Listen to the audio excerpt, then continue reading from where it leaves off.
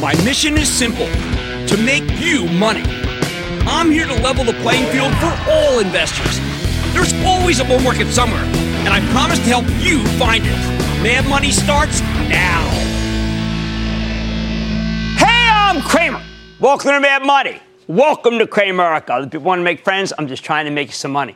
My job is not just to entertain, but to teach and educate you. So call me at 1-800-743-CNBC or tweet me at Jim Cramer. Tonight, I want to share some of my accumulated wisdom. Believe me, I've been doing this thing for a long time because there are so many different things you need to balance in order to be a great investor that it can be hard to keep track of everything that you need to do. And a lot of this stuff is much more important than the day-to-day action in any particular session. Without the right discipline, the right framework, the right, dare I say, philosophy, well, you're going to get yourself into trouble. But I also know that big picture financial advice can be hard to process. A lot of it seems downright contradictory to most people. We tell you to have conviction, for instance, to stick with the companies you believe in. Then we say you need to be ready to change your mind on a dime when the facts change. You need to be cautious because it's so dangerous out there. But you also need to be ready to pounce on opportunities when they present themselves. You need to be skeptical. But you also need to know when to suspend your belief, your disbelief.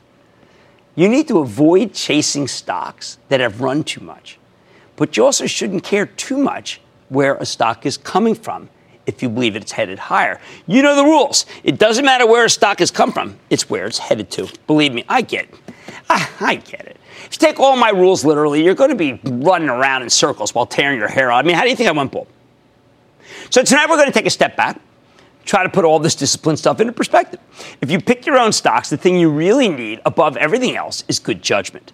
But obviously, good investing judgment is not the kind of thing anyone can teach you in an hour of television or even a year of television for that matter.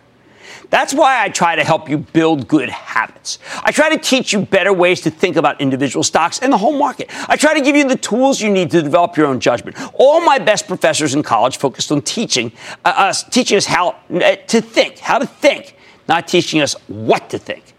I've always tried to take my cue from them. I want to teach you how to be a better investor, not just tell you the stocks that I think are good investments. The problem is, that's a heck of a lot to process. So let's try to put it all in context. First and foremost, when you're managing your own money, before any other consideration, you need to know yourself. I've said this before, I'll keep saying it because it's so important. You simply can't know which stocks you should buy if you haven't taken the time to really consider what your own personal objectives are, and I can't decide them for you. Do you need to build up your wealth to ultimately make a major life-changing purchase like a home? Are you just trying to get a decent return as you save for retirement? Do you have money to burn that you're willing to take risk on more speculative propositions? Those are all different mindsets. So the truth is, there is no one-size-fits-all approach to investing, and anybody who tells you differently is either dangerously misinformed or flat out lying to you. Probably in order to sell you something. But far too often, people invest in the stock market with the simple, poorly defined goal of making some money. Yeah, all we want to make money. Everybody wants to make money. But how quickly do you want that return? What are you willing to risk to get there? How much can you even afford to risk in the first place? These are really important questions that you need to ask yourself before you start trying to pick any given stock. Why? Because without a clearly defined goal, you have no way to determine which stocks you should be buying. In other words, your 401k, your IRA, or brokerage account do not exist in a vacuum. In short, before you can start making judgments about individual stocks, you need to figure out what your own internal yardstick is going to look like. That's the foundation of good investing judgment, knowing what you need so you can find stocks that are suitable to your particular needs. Let me put it another way. If you want to fly across the Pacific Ocean, you do it in an airplane, a Boeing 747. You don't try to fly across the Pacific in a Ford Fiesta. Now, if you want to pick up your kids from school, taxiing down Main Street in a 747 would be, I'd say, really impractical. In that situation, you'd be much better with that Ford Fiesta. How about if you're renovating your house, so you need to go to Home Depot for a metric ton of lumber and tiles and paint and maybe some power tools to get the job done? The Ford Fiesta is probably too small. There's no way you're going to fit it in a 747 in that packed Home Depot parking lot. But a pickup truck would be perfect. This may sound simple, even downright obvious, but it's the same way with stocks. When you're saving for retirement, you want low-risk holdings that will give you a slow and steady return. For those of you who don't have time to research individual stocks, you can't really go wrong with a basic, low-cost S&P 500 index fund that tries to mimic the performance of the broader market. Look, I've recommended index funds endlessly here, and I'm going to keep doing it because they are phenomenal. At their best, they help democratize the incredible engine of wealth creation that is the U.S. stock market.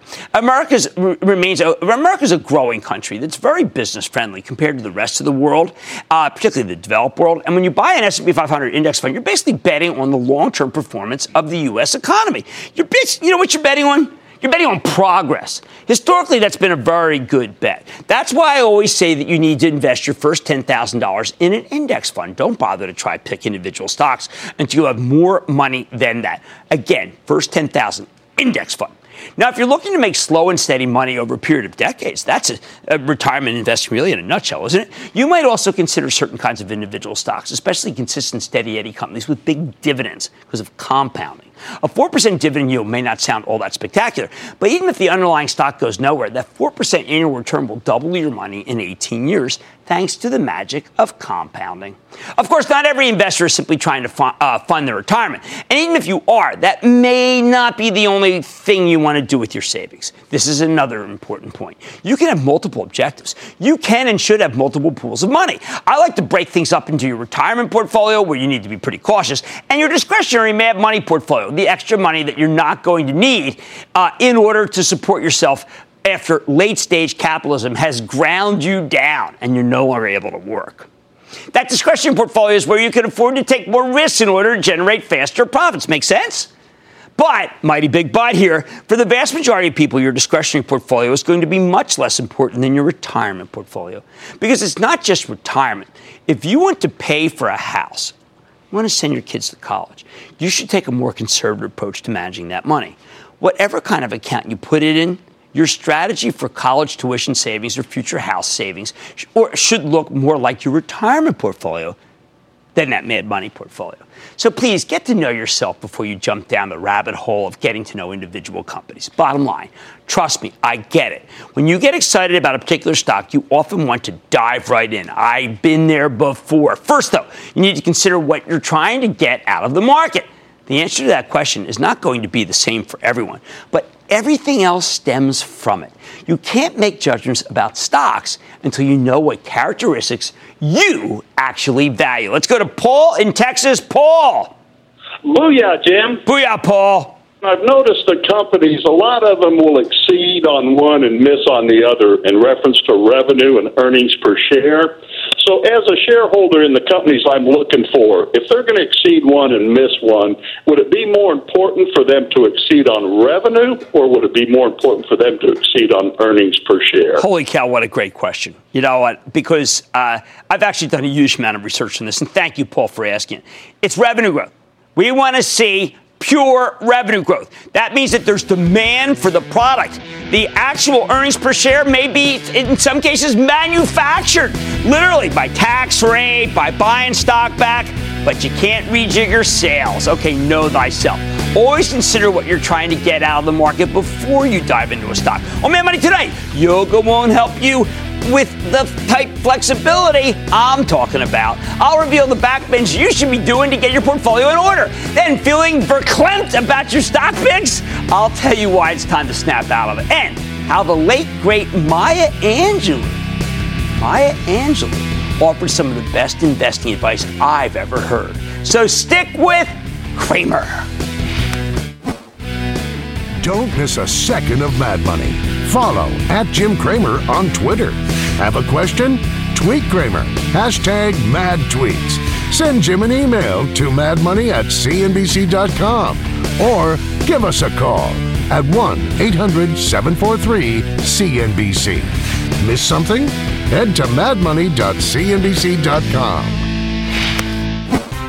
Jim Cramer, you're one of my heroes. I look forward to your show every weeknight. Thank you so much for helping beginning investors like me. When you talk about the market, I just believe that you're spot on. Oh, I love it. Thank you so much. Every night we watch you, I have learned and earned.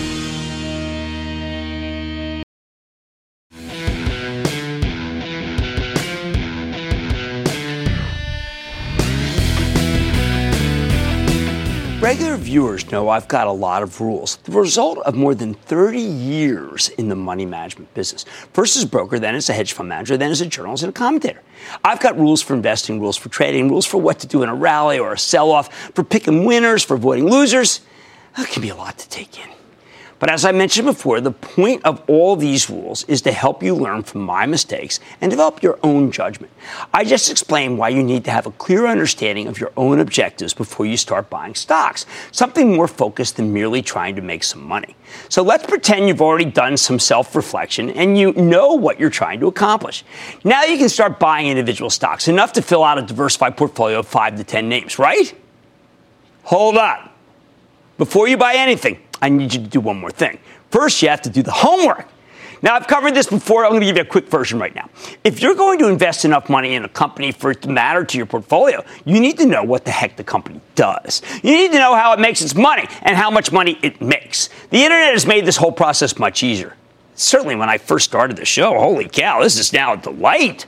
I mean, you can go online, read the SEC filings, which contain a wealth of information. You can listen to or read the transcripts of the conference calls, which I regard as the best way to get familiar with a business and the key metrics that will drive its stock. Feel free to read some journalism on top of that. Listen to some opinions, anything to familiarize yourself with both company itself and the way its stock trades. And of course, listen, I've written, half a dozen books just about this topic, okay, about how to do the homework. But the actual research is just part of doing the homework.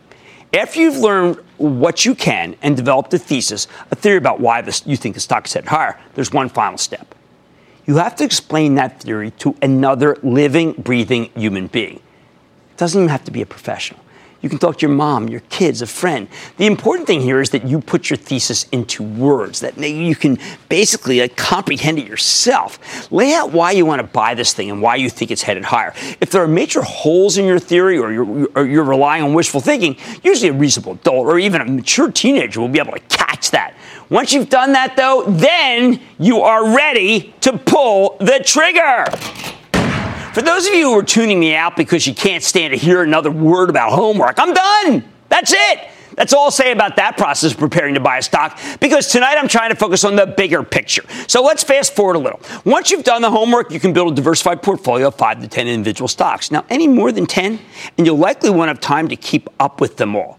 The idea here is that you should be able to do this in your spare time, not that you'll turn money management into a second or third job. Well, how can I have so many stocks for ActionAlertsPlus.com, which you can follow along, obviously, if you subscribe? Because I got 2 research assistants. You're doing it yourself. So let's assume you own shares in a bunch of companies that you genuinely believe in. You now have a thesis for each one. There's no sector overlap, meaning you have 5 to 10 companies in distinct industries that don't tend to trade together. Diversification, like we play on the show. In short, you have what in theory is an ideal portfolio. What's the most important thing for you to keep in mind? Above and beyond everything else, you need to know that your perfect portfolio won't stay perfect for long. Those 5 to 10 stocks you thought were winners? Yeah, unless you're absurdly lucky. Not all of them will stay winners. Some will be losers. Some will do nothing.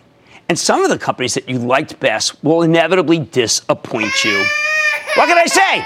The game is full of heartbreak. Which brings me to my next meta rule. Always, please try to stay flexible. You have to be flexible because business, by its very nature, is dynamic, not static. Things do change. Markets change. New competitors will enter an industry and undercut existing players on price to take market share. Previously well-run companies will start executing poorly, and we've seen that time and again. Customers cancel orders. Unforeseen events happen that hurt business or simply makes some category of stocks seem less attractive to the big institutional money managers who dominate the market. When something like this occurs, when the story of a company that you own shares in changes, well, then you got to be willing to acknowledge that things are different. If your thesis is no longer intact, if the reason you gave for buying a stock is no longer valid, then you should sell. This is why you need to explain your picks to another person so that you can recognize when your original idea has stopped being workable. That may sound straightforward, but for decades, so-called experts have peddled the idea that when you buy a stock, you need to be prepared to hold on to it until the death of the universe. How many times have you heard someone say buy and hold, buy and hold? Well, I got to tell you, that's nonsense. Don't get me wrong. I would love to buy a stock and hold it from here to eternity because the story pans out and the darn thing keeps going higher. But if the story doesn't pan out, or after a long time there are big changes in the industry, well, you got to be willing to sell. Sell. At least sell some. That's why I always tell you it's buy and homework, not buy and hold. I just wish a lot of the graybeards would adopt buy and homework. We'd save people a lot of money. Now, I bring this up because people hate admitting when they've made a mistake. And, of course, they hate selling anything because they're worried about taxes. But once we make up our minds that things are great for, say, Coca-Cola, we don't want the facts to get in the way of a good story, right? But you know what? You can't afford to fall in love with a stock. When you buy shares in a publicly traded company, you're not joining that stock in holy matrimony. You don't swear to stick with it in sickness and health, for richer or poorer. You don't need to go to a judge to get a divorce. It's just a piece of paper. So acknowledge when something's changed. If you buy a stock because you believe the underlying company is going to take a ton of market share and then it fails to do so, well, don't move the goalposts on yourself. Don't search for new reasons to hang on. Just get out of there. You must be willing to recognize that companies can take a turn for the worse. Managements make mistakes. CEOs make bad strategic and tactical errors every day. Heck, look, let's pick one. Let's pick Bed Bath & Beyond. You may know that one. It literally spent $5.4 billion buying its own stock back from 2013 to 2017, through 2017. And it was an ill-fated attempt to boost the earnings per share by shrinking the denominator, so to speak, and therefore take its stock price up. But it didn't really work. The company kept losing market share to online competitors like Amazon, and the buyback accomplished next to nothing. By the summer of 2018, Bed Bath had a market capitalization of less than $2.7 billion. They spend twice that amount on the buyback. If they'd simply put that money in a mattress, the company would now be worth twice as much. You know what their mistake was? The guys running Bed Bath & Beyond weren't flexible. They kept buying back their own stock in the mistaken belief it would help. Don't make the same error. When something goes wrong with the company you own, be ready to stop hoping and start selling. Listen, being unwilling to recognize a turn for the worse, as bad as it might be, almost always seems to lead to much larger losses than you've already accrued. The bottom line, let's bring it all together. Before you buy a stock, do some homework and come up with a thesis, a reason why you think that stock is headed higher. Once you own it, please stay flexible. If your thesis doesn't play out the way you expected it to, sell the darn stock. Don't keep bashing your head against the wall. Just recognize that things don't always go your way, and then sell. Move on. Liam in Massachusetts. Liam. Booyah, Jim. Booyah, Liam. Hey, I just had a quick question about index funds. Sure. You say with certain stocks, buy them at certain times, like monthly or quarterly or when at a good price. Does that apply to index funds? Because you say to purchase $10,000. Yes, but remember, what I'm really trying to do is make it so that you don't necessarily come in all at once. A lot of people just put the money to work. I actually like to space things out. Maybe try to catch when you get a real downturn. If you put all your money in before, then you can't take advantage of it. That's why I like to be flexible. Mike in Texas. Mike. Yeah, hi, Jim. Thanks for taking my call. Of course. Jim, I'd like to own some individual names in the tech space. Okay. But I'm finding that the prices of these stocks are just too expensive. So I've started looking at some ETFs and some mutual funds as an affordable way to gain some exposure to these names. And I'd really like to hear what your thoughts are on the matter. What do you think? Mike, one of the things that I don't like about the mutual fund industry is they don't update what they really own. So they may be buying the same stocks that you think are too pricey. When it comes to an ETF, that's just actually all you're doing is homogenizing the same deal. So you either have to decide that the market's too rich or that group is too rich and therefore not to buy, or, of course, you just say, you know what, I'm going to take a long-term view and I'm not going to game it. And maybe don't buy all at once, but space out your buys. Matthew in Arizona. Matthew. Hey, Jim. This is Matt. How's it going? I am doing well. How about you, Matt? I'm doing good. Couldn't be better. Hey, I got a thing for you. Is it a good idea to invest in the government? If so, should it be a short-term investment or a long-term investment? Well, look, I mean, cash is short-term investments. Longer term, you may just want to be able to take advantage of some higher rates and get in there and use the power of compounding. I think the conservative investor who is older should be thinking about Treasury. Some young person, and you do sound young, they don't fit. You need to take on more risk, not less. You got your whole life to make up that money if you do lose it. Before you own a stock, come up with a thesis on why you think it's headed higher. And once you own it, please stay flexible. Much more Mad Money ahead. There's not crying in it. There's not crying in investing. I'm telling you why it's time to take emotions out of it when it comes to picking stocks. Then, how the acclaimed poet Maya Angelou gave me some of the best investing advice I've ever heard. And I say there's always a bull market somewhere every night, right? And tonight, I'm telling you where to find it. So stick with Cramer.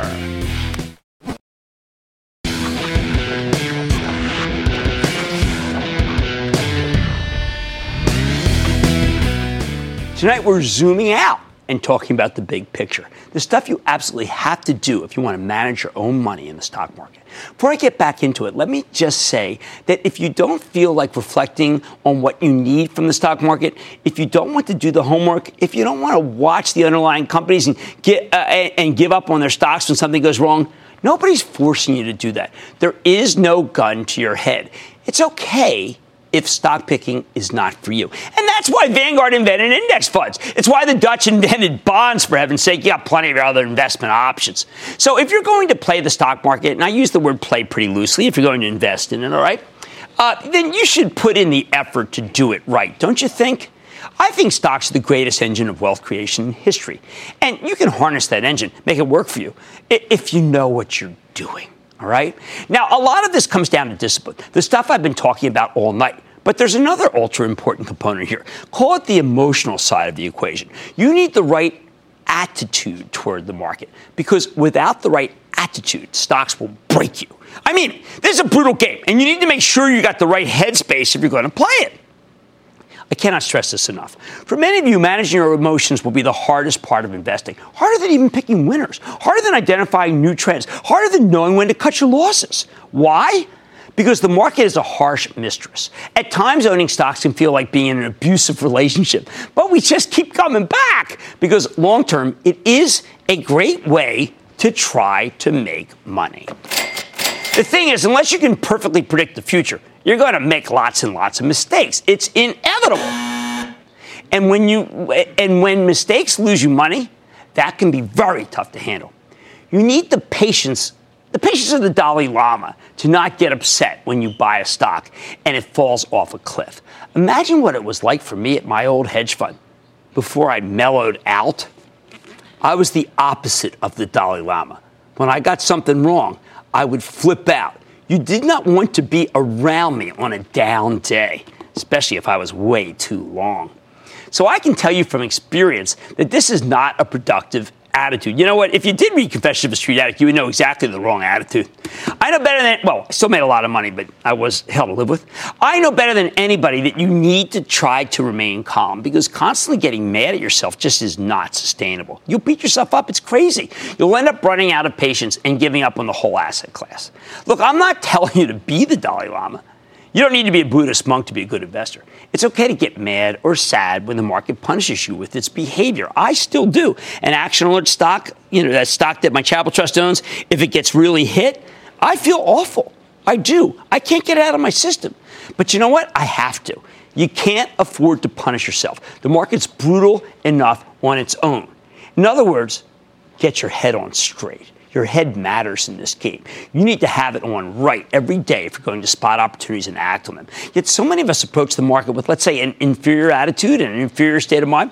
Our heads are clouded by negative thoughts that genuinely throw us off target, making us do the wrong thing. You will be in the wrong frame of mind to spot the next opportunity. So let me be your stock market therapist for a moment.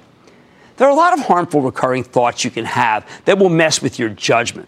But the worst of the worst, when you think to yourself, if only, as in, if only I'd acted sooner on Electronic Arts, or if only I pulled the trigger on NVIDIA ahead of that quarter, or if only I'd stayed short Chesapeake Energy, I could have made a fortune. Don't get hung up on that. Don't get hung up on the woulda, shoulda, couldas. This is wasted damaging emotion we're talking about.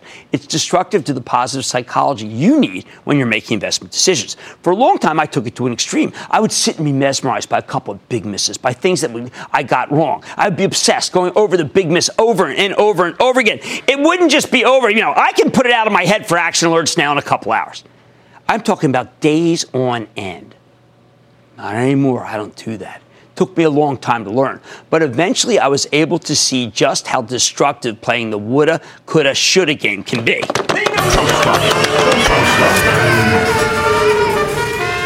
If you're an emotional guy like me, you may need to trick yourself into a more productive pattern of thought.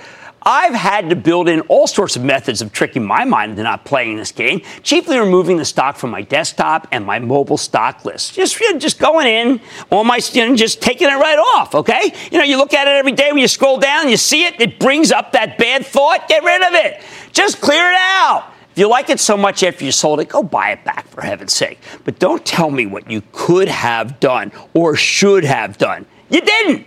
Whether you walked into a big loss or missed out on a big gain, it's irrelevant. Stop beating yourself up, for heaven's sake. Bottom line, the stock market can be punishing enough. You don't need to make things harder by punishing yourself. Don't play the if-only game. If you need help curbing this kind of destructive thinking, go to that extreme. Take the stocks off your monitor or your portfolio watch, off your cell phone. You'll be surprised how much better your decision-making becomes when you stop the woulda, shoulda, couldas. Devin in Florida. Devin. Hey, Jim. How's it going? Real good. How about you, Devin? Good. What do you got?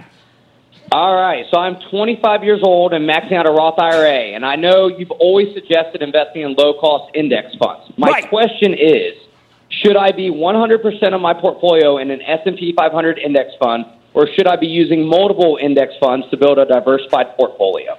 Well, I actually think that what you ought to do is think of it like this. I think that you should put the preponderance in an S&P 500 fund. That's terrific, low cost. And then after that, pick one or two. I don't want you to be a mutual fund of mutual funds. That makes it even harder. Just basic bedrock, S&P, and then a couple of others. Maybe you like healthcare, maybe you like tech. That would be my choices. Michael in California. Michael. Hey, Jim, thank you for taking my call. Of course.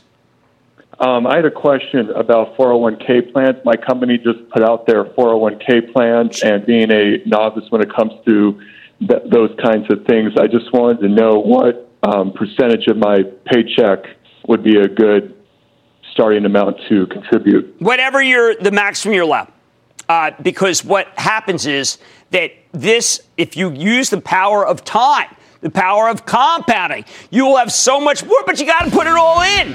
And I always advise people, take the max, take the max, take the max. Enough with the woulda, shoulda, coulda, people. Don't play the if-only game. You'll be surprised how much better your decision-making becomes once you stop that. Much more Mad Money ahead. To quote the great Cyndi Lauper, I see your true colors shining through. It's not just a great song. It's sage investment wisdom, I'll tell you why. Then, I'm helping you find the bull market no matter where it might be hiding. And I'm answering the questions you've been sending me on Twitter. Stay with Cramer.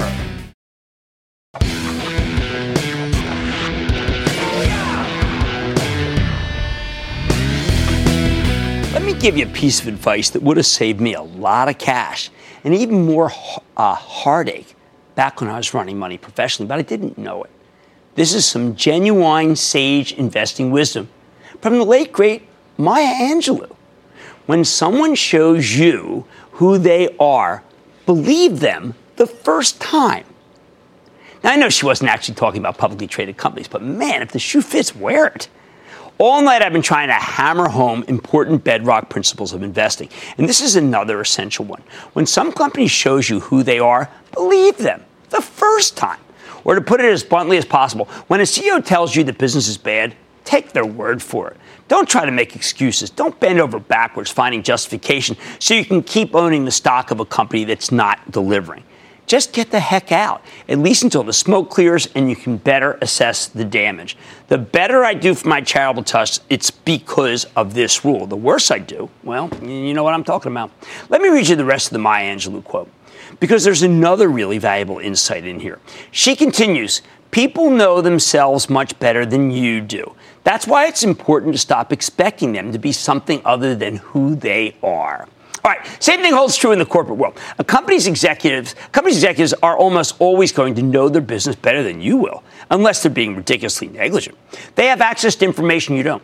They can spend 80 hours a week or more running their company. You have your own job, and even if you manage money full time, there literally aren't enough hours in a day for you to devote half of that time to a single stock in a diversified portfolio. That's why it's so important to listen to what these CEOs and CFOs have to say, whether on the quarterly conference call or when they come visiting on our show or even someone else's show. High-level executives, they are your best resource. I wouldn't have them on if I didn't think that. Don't get me wrong, you can't just take everything that comes out of a CEO's mouth as gospel. There are plenty of executives who are excessively promotional or who talk like they've had rose-colored glasses welded or directly onto their face. I find that what I'm really looking for are people who aren't wearing these, okay? These are actual rose-colored glasses. All right, anyway, I try to ask more skeptical questions whenever my cockeyed optimism alarm goes off during these interviews because I don't want to I can't have you get snowed by watching the interviews that I do. Occasionally, CEOs can be misleading, almost never flat out dishonest, though, because lying about material information is a crime. So sometimes you need to take what they say with a grain of salt, if not a full carton of Morton's iodized. But the more cynical among you would be surprised by how many straight shooters you'll find at the highest levels of corporate America. I really believe that. I don't want to be too cynical here.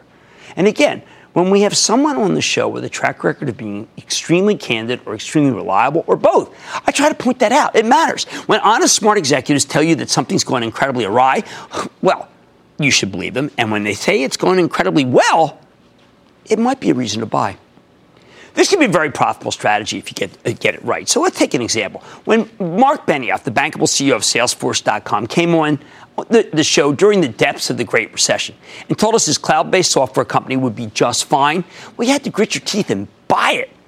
From November of 2008 to July of 2018, Salesforce gave you a 1,900% gain, and you had to get in it when he said things were fine.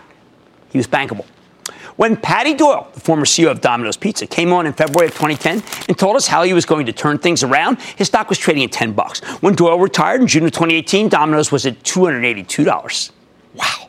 These guys deserve the benefit of the doubt. If you didn't trust them, you missed out on some monster moves. And I don't want to be too proud here, but I said, hey, listen, I believe this guy. And that's what helps. It helps to have me say it, because I've thought about this a lot, and I've talked to a lot more CEOs than pretty much anybody in the world. More important, if management tells you something is wrong, well, you should take them extra special seriously.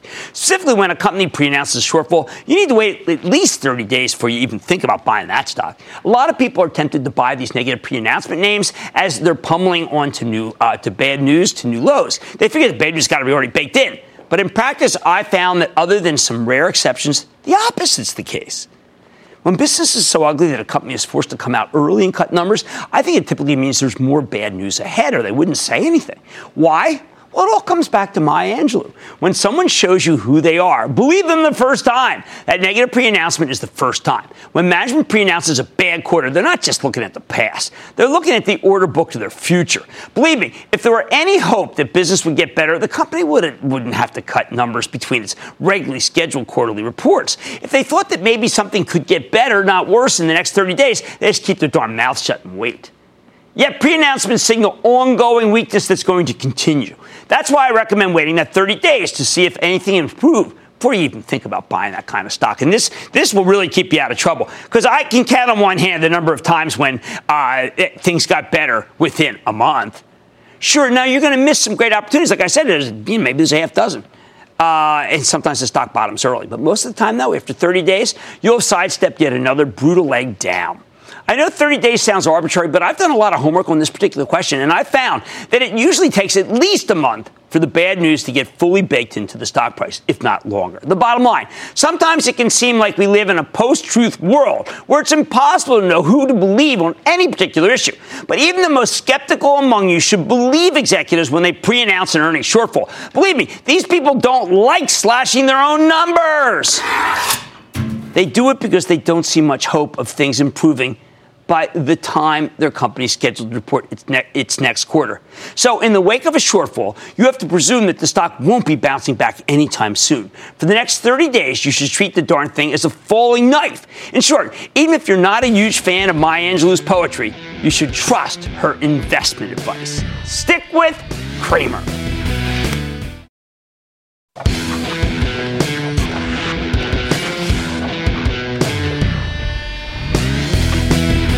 I spent a lot of time tonight talking about the many ways in which you can make mistakes and the need to guard against them by knowing when to admit that you're wrong. But let me be clear, the market can be just as wrong as any individual investor. The market makes mistakes every single day. So this is my next big picture lesson for you. Don't assume that the action necessarily makes sense. A lot of times stocks go up or down for the wrong reason, or no reason, or an outright stupid reason. When a company reports earnings and the stock goes down, there is a natural impulse to believe that the company must have disappointed. It must have been a bad quarter, right? I mean, why else is the stock going down? You know what? Often that will be true. But it's not always true. Sometimes there are other forces at work. Stocks will go down on the initial earnings release, then bounce back when management explains things on the conference call, or vice versa, which is why I'm always telling you not to jump to conclusions until after you've listened to the call, which is a huge drag, but it must be done. Especially when we're in the middle of earnings season, with hundreds of companies reporting every day, the market makes a ton of mistakes. But it's not just about errors in judgment. The truth is that stock prices do not always reflect the underlying fundamentals, the actual facts and figures about how the business is doing. The fundamentals are a big part of it. Over the long term, I'd say the most important part, which is why I spend so much time focusing on them and how to understand them. But they are not the whole picture. You have to understand a stock market is, first and foremost, a market of stocks. And just like any other market, it's prone to all sorts of distortions.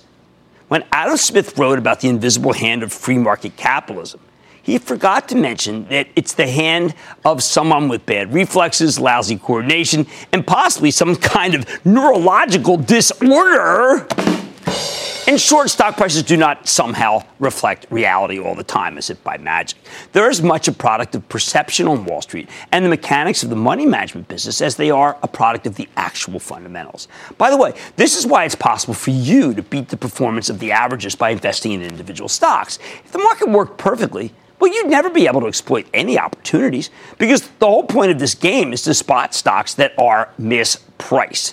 So why do I bring this up? Because when the action is irrational, it can be very frustrating. I want you to be able to take advantage of these moments where stock prices are simply wrong. Or at the very least, I don't want you throwing up your hands in disgust and giving up on the whole enterprise because nothing makes sense. That would be bad. Remember what I always say about stocks? Greatest wealth engine ever created. So let me go over some of the largest distortions. I spent a lot of time talking about the ETFization of stocks, like an homogenization of stocks, as this has become a major issue for the market. For most of my investing career, you could bank on the fact that about half of the stock's performance came from a sector, meaning how the sector was doing and how Wall Street felt about it, and the other half came from the actual fortunes of the company itself, management. In other words, your average company was in control about half of its own destiny. And this was a good situation for stock pickers as long as you made sure to avoid sectors that were out of favor with the Wall Street fashion show. You can generally do pretty well by researching companies and trying to predict which ones would do better than their competitors. But the rise of ETFs, that's changed the equation, especially sector ETFs, but also gimmicky ones like the dozen or so that are in large part made up of FANG, our acronym for Facebook, Amazon, Netflix, and Google, now Alphabet. Although there's been a resurgence of the power of individual stocks, even the stocks of incredibly well-run companies can get dragged down by an ETF-driven riptide. FANG is the most ridiculous example because when, say, Netflix catches a cold, the other three stocks sneeze. Even if the streaming video-based business of Netflix has little to do with the advertising-based business of Facebook. A lot of times you'll get situations where sellers throw the baby out with the bathwater. If the worst company in an industry reports bad numbers, the whole group tends to go down, even if everyone else is doing well. And those are your opportunities. You gotta pounce. Buy. Sometimes the market is just obtuse. You'll see companies reporting good quarter after good quarter to no real effect. And then suddenly critical mass of money managers figures out that, yes, things are really going well. So the next time that business reports a strong number, the stock soars. In those cases, you just need to be patient. The caveat here, though, is that sometimes when the market makes a mistake, it's not worth trying to fight it.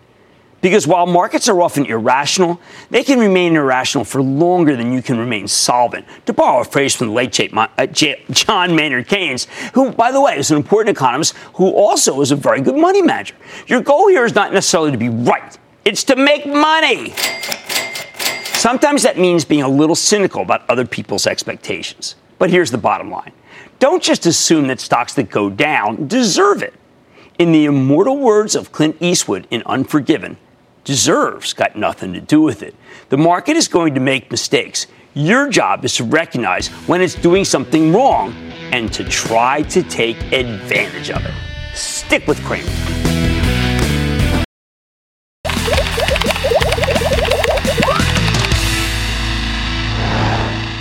I love hearing from the smartest audience in television. That's you, Cramerica. So let's get to some tweets. First, a tweet from @Brickhand65, and he says, @Jim Cramer, Jim, why when a caller named Richard calls in, do you and the staff say his name in a high pitch? #MadTweets. Okay, well, that's a reference to the movie Tommy Boy with Chris Farley and David Spade. So let's say a caller is named Richard. We say, Richard! Thank you.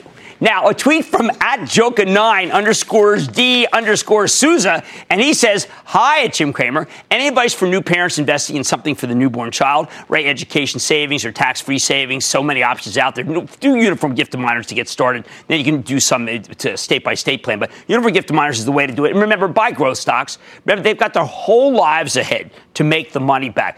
Buy high-quality growth stocks, the likes of which we talk about all the time on this show. Next up is a tweet from @StallCupWendy, and she says, @MadMoney on CNBC, I work with male teens, and they think you sound like Master Yoda. LOL. I'm learning, and so are they. Thank you, Jim Cramer, a.k.a. Master Yoda. You're awesome. @Jim Cramer. Okay. Yeah. All right. That's precisely why my wife loves me so much. Okay. And here's a tweet from @RussBenson5, @Jim Cramer. Jim, other than banks, who benefits from raising interest rates? Well, you know what? Not really many other companies. I think that as a corollary, when rates go up, people think that the economy's really strong, and therefore people buy the industrials. But the banks are the ones that benefit directly because they are able to charge you more when you go for a loan. They make more money from your deposits, and they lend them when rates are going higher. And now a tweet from @Joey_Drago_, and he asks, Jim, I absolutely love Get Rich Carefully. Will you be writing another book anytime soon? I got to tell you something. This is a very interesting question, Joey, because the economics of book publishing has changed rather radically. And I'll work my butt off on something like this, and I'll work most nights and almost every weekend, and then I'll read the book. And it used to be a very lucrative business to write books. Now it's just a labor of love, and I have other labors of love I want to perform, including my garden. All right, here's a tweet from Amy Calandrino, and she says, I may not always watch @MadMoney on CNBC, @Jim Cramer, but when I do, I take notes so I can do my research later. @NerdAlert, @MadMoney, #investing. I have to tell you, whenever I'm out with people, and I will say this, reference this, because my late dad would always say this too, particularly some people who are, let's say, elderly who play the stock market, they always come out with these long lists of what they took down, and I absolutely love it. And they'll go over whether I like this, whether I like that. It happens all the time to me, and I just think it's terrific. I think younger people don't know how to write down on a piece of paper anymore. That's the difference. They are immediately putting it into their cell phone. They have no list because they have no pencil and they have no paper. Here's a tweet from @CleanPros1. And they ask, @Jim Cramer, #MadTweets, love the show. Jim, can you explain annuity investments? I'm 43 with a decent retirement nest egg and term life insurance. Worth looking at annuities or better off individual stocks or ETFs? @Jim Cramer. I would say, and my friend Ken Fisher would have certainly been the big proselytist, but I would say pick individual stocks, pick ETFs. And term life insurance is a fantastic buy. So I think you're doing things very right, but I'd like you to be in control of your destiny. No fees whatsoever when you just buy individual stocks other than the commissions. And here's a tweet from @Gearhead531, and he asks, #MadTweets. What is really going on with inexpensive stocks with high yields? For example, a $7 stock with 11% yield. Thank you. Love the show. Okay, what's going on there is a classic red flag, meaning that people have gotten way too complacent And when a yield is that, when a dividend is that high, or distribution is that high, it is often unsustainable. I want you to be very careful of that kind of situation. All right, here's a tweet from @JStanley023, @Jim Cramer. Can you suggest some reading for a young first-time investor? I want you to go to Amazon, and I want you to hit up the name Peter Lynch, okay? And look at One Up on Wall Street. That's the book I cut my teeth on. It's the book that you can cut your teeth on. All right. Well, that's all our tweets, so stick with Cramer. I like to say there's always a bull market somewhere, and I promise to try to find it just for you right here on Mad Money. I'm Jim Cramer. See you next time.